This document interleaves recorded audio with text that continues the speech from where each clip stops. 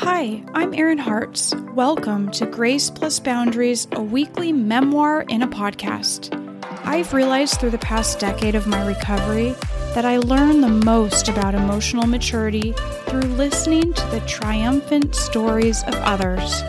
Are you yearning to unpack the effects of intergenerational trauma in your life? Do you want to stay true to your feelings, yet also learn how to accommodate the sensibilities of your loved ones?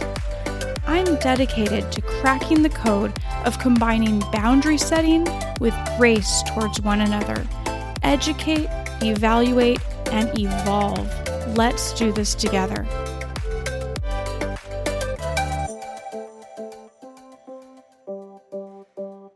Hey everyone, Valentine's Day is coming up this week, and gosh, I just got finished watching the Super Bowl with the Chiefs winning, and I am so not a football fan, but Taylor Swift, she has the magic. She got me to watch the game. Well, it's really my son wanted to watch the game, and this is the first year that I decided, okay, I'll get Paramount Plus just so we can watch the game.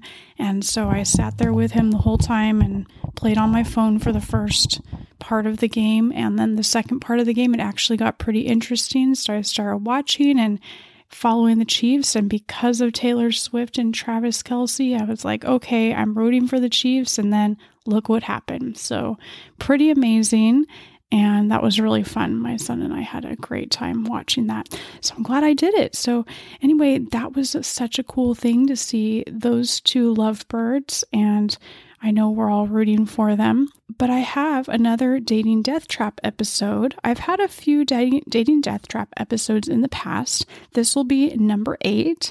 A year ago, I did number 7, and then the year before that, I did 6 of them. So I have been dating it's been about 8 years, maybe a little longer, since I got divorced, and nothing much has come of it long term, but I've had a lot of experiences here and there, and I've gone for many months without dating too, because it's taxing. Dating is challenging, or at least that's how it's been for me. And I really wanted to link back this episode to intergenerational trauma, because I feel like I haven't done that enough in these episodes, kind of link it back, since that's my main subject. To me, it seems obvious how all of these episodes that I release relate back to intergenerational trauma, because I've been studying it for many years now.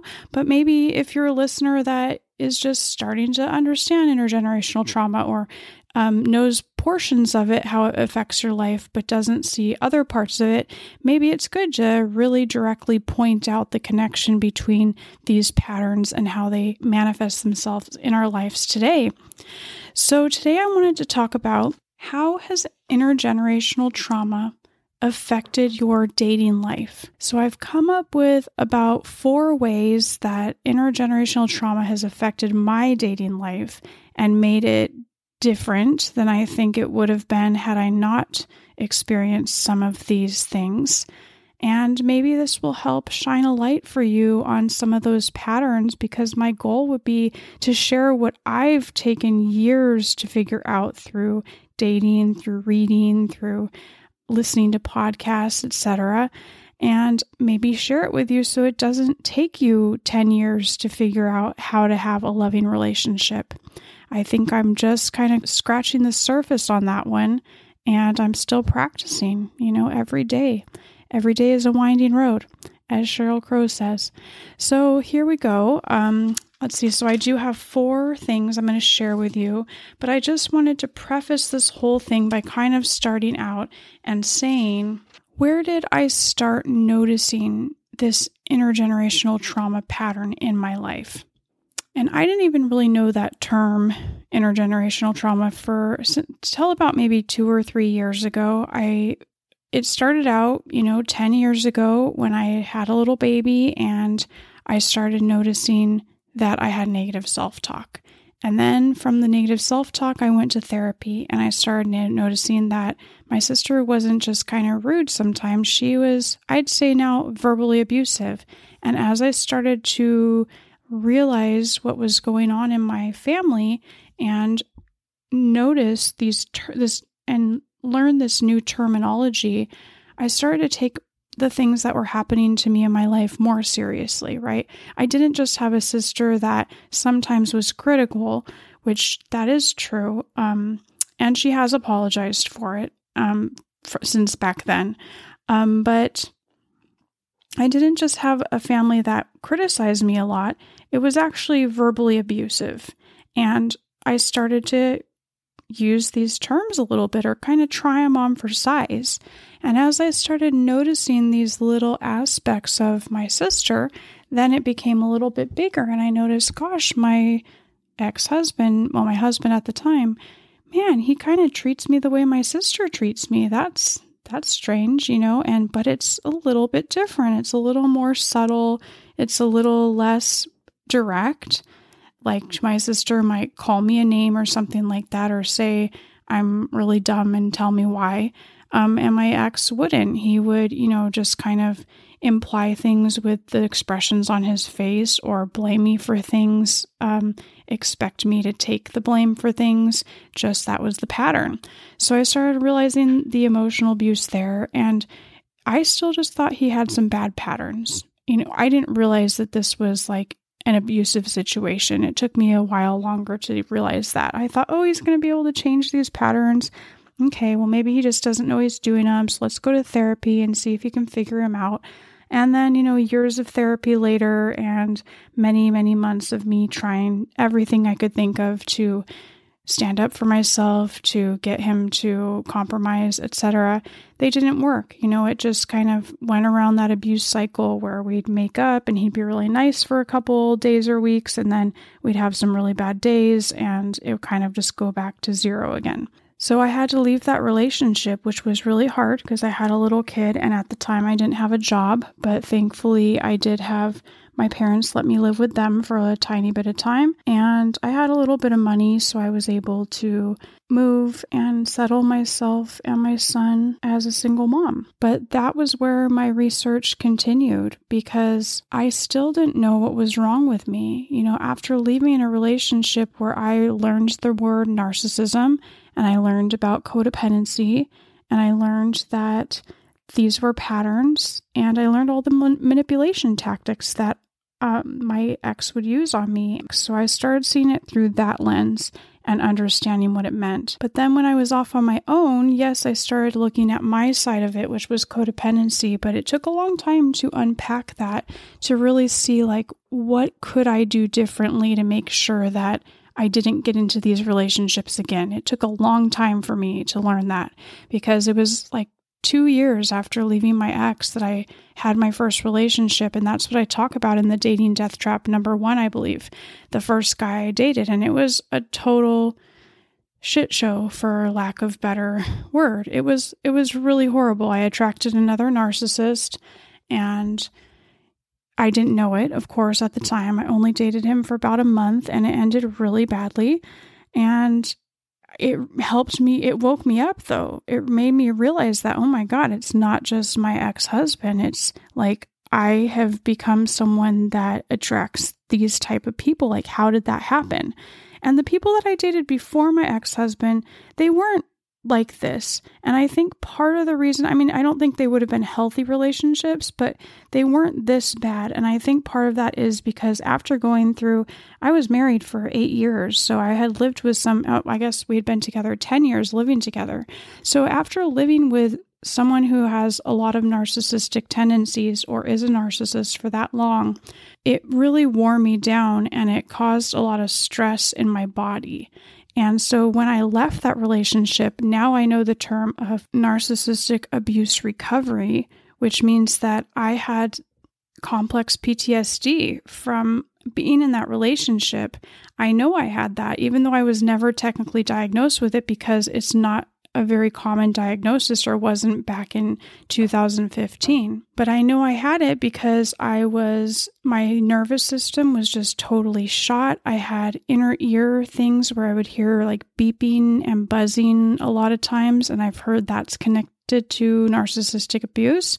I also startled very easily at any sort of loud noise. I was just all the time like anxious. I was also depressed a lot. I was diagnosed with depression back then and anxiety. And all this came because of me being scared of the person I was living with. And at the end, he really did become scary a lot of times. And it never got physical, but it very much seemed like it was going to progress to that, because I think it was a progressive disease in that, or I don't know if you'd call it a disease, but it is a progressive ailment, or at least that's how it behaved when I was married to that person. It seemed to get worse and worse as time went by. So now I look at it and I look back at the relationships I'd had in the past 8 years, and I can see like, how has this intergenerational trauma affected my dating life? Well, so if I think about that, I ended up marrying a narcissist is what I'm going to go with right now, even though the person's not diagnosed. I'm just using that because then you guys are going to know what I'm talking about.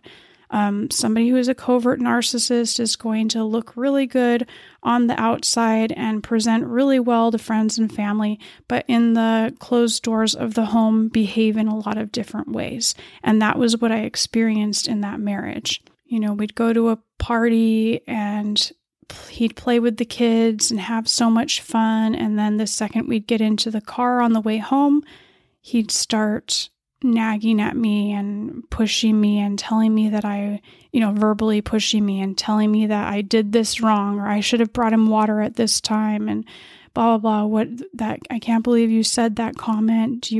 That was so rude, blah, blah. And he'd just start kind of verbally abusing me on the way home. So that was really hard. So I had to notice, like, where did that come from? Why did that happen to me, that I was attracted to this person and I felt comfortable with this person in the first few years of our dating relationship? And if I look back at those 2 years before we got engaged, this person was decent to me back then. And I think he was able to put on a show. And also, I did not see the red flags. So I had been conditioned as a child to not listen to my intuition, to surpass this feeling that there's a problem because people in my household treated me this way too. So even though they didn't necessarily mean to, I think that some of it is because they had intergenerational trauma and this is the way they were treated when they were children. I'm sure of it. Like, I know that if they knew what I knew, probably things would be a lot different back then. But I think that the pattern of relationships in my family has just been not very healthy. And there's been a lot of verbal abuse. Before my grandparents, there was physical abuse and things like that. And probably with my parents too, a little bit. But they don't necessarily see it that way because, they're not as educated in trauma the way that I have become and the way the world hopefully is moving in that direction. So where did all this come from? Why did I marry a narcissist? I mean, the quick answer is because of intergenerational trauma, because that is how I felt comfortable. I was raised in this one environment, and these people unknowingly treated me like I didn't matter and that love was conditional and, didn't treat me like I was a valid person, even though they didn't mean to necessarily. So that's what I looked for when I went out to find a partner. I mean, this was all totally unconscious, right? And of course, I didn't know I was doing it. I thought I was just following what people do in life. They meet someone, they fall in love, they get married. I didn't know what to ask or what to make sure of, or that there were narcissists out there that I should be worried about. I mean, this person I married was my high school boyfriend. It was like, I didn't even know the idea of narcissism, but it was just like, really? My high school boyfriend turns out to be a narcissist? Like, that's not fair. Like, where did that come from? Like, I guess my thought was that these narcissists were not just people that we knew, right? They were some like evil force that came in, but you just don't always see this. I think a lot of other people saw the signs and I just didn't. I was really blind to them. And that is because of intergenerational trauma. Intergenerational trauma affected my dating life by my high responsibility. So I came into all my relationships thinking that I had this big responsibility to make this thing work. I had low self-esteem and I thought that it was up to me to keep the health of the relationship because that's the feeling I got from my mom when I was a kid, that I was responsible to make her happy and that was my purpose in life. That's the feeling I got, even though I know she didn't mean to do that. That's just how it came out. So I, again, did this when I was in partnership later on. I had not moved from that point. I had not learned the skills to become a person who could discern what responsibility meant in a relationship and how much was mine and how much was the other person, because it was so off balance with me and my mom and me and my dad in a lot of ways too. So it's kind of interesting because I think the relationship with me and my mom was even more unhealthy, but my dad had some things too that he was working out in his younger years that I think now he seems to have found that balance, and I'm very grateful for that. But it wasn't always like that when I was little. I mostly spent time with my mom, and my dad was busy working, and he gave what he could. He did his best and taught me a lot of things, but nobody's perfect, and we're all wrestling with this intergenerational trauma, and we didn't even know it was there back then.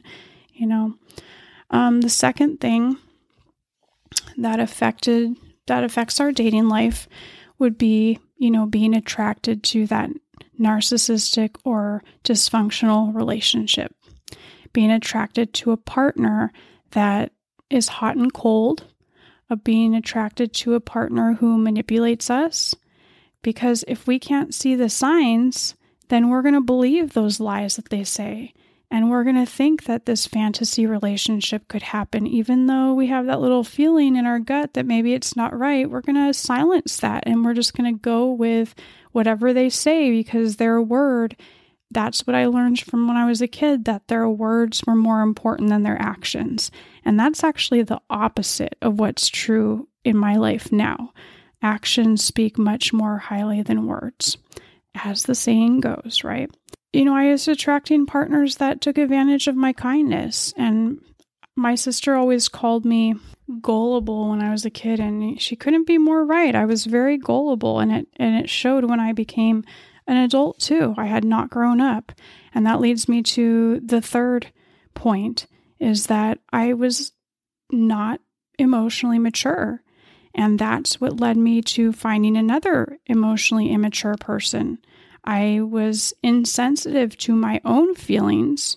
I was probably desensitized in a lot of ways, but I was insensitive to my own feelings because I didn't know how to feel them. I didn't know how to get in touch with myself. And that actually made me insensitive to other people too.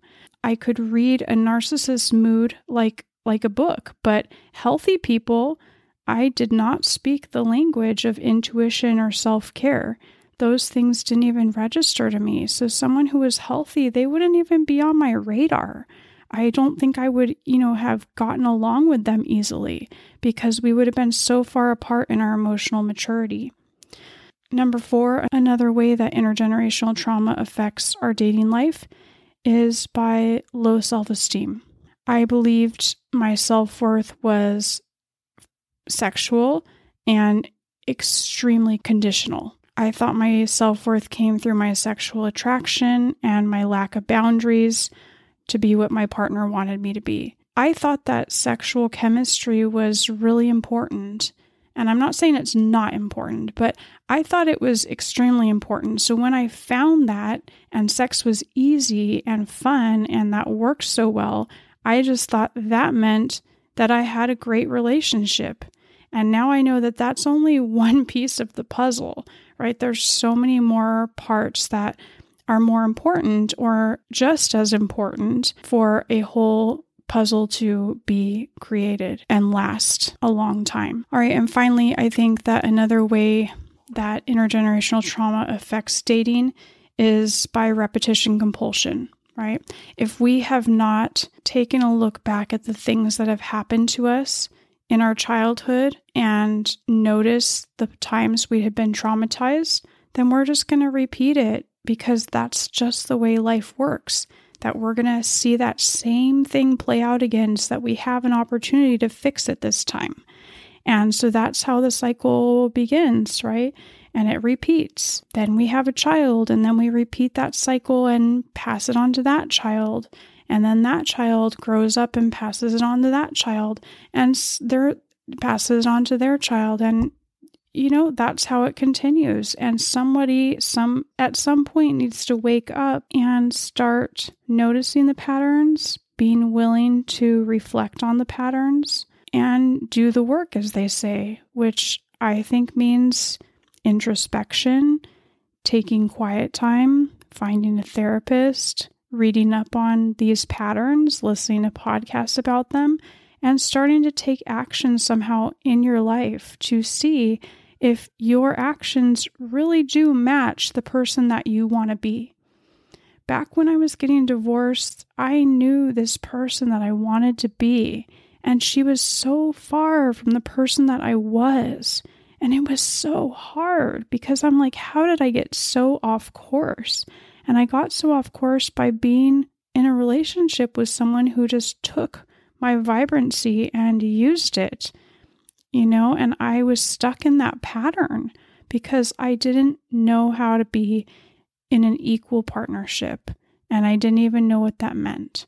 These are some ways that intergenerational trauma can affect our dating. For me, it's not that I can't date. I can date. I just have to be very much willing to notice what's happening when I'm dating and date very slowly. So I'm very proud of myself for taking things slowly with the last person that I had a crush on. They turned out to be really different than I originally thought they were, since I had such an attraction to them. And it's just really cool that I was able to sit back and watch myself kind of have my trauma responses play out, and how excited I was to see this person, and then to eventually see them for who they really were. I'm so proud to say that when I finally saw who this person really was, I didn't have any more attraction to them anymore. And that's a big thing for me, because I was not in denial about the fantasy of what a person can be, and I saw the truth. And after I saw the truth, my nervous system was able to be like, ew, gross. We don't want that in our life. And I think that's a new step for me. So I hope this helped you. Let me know. Please rate and review this podcast. Let me know if you're listening. I'm going to release some of the other Dating Deathtrap episodes because I really like them.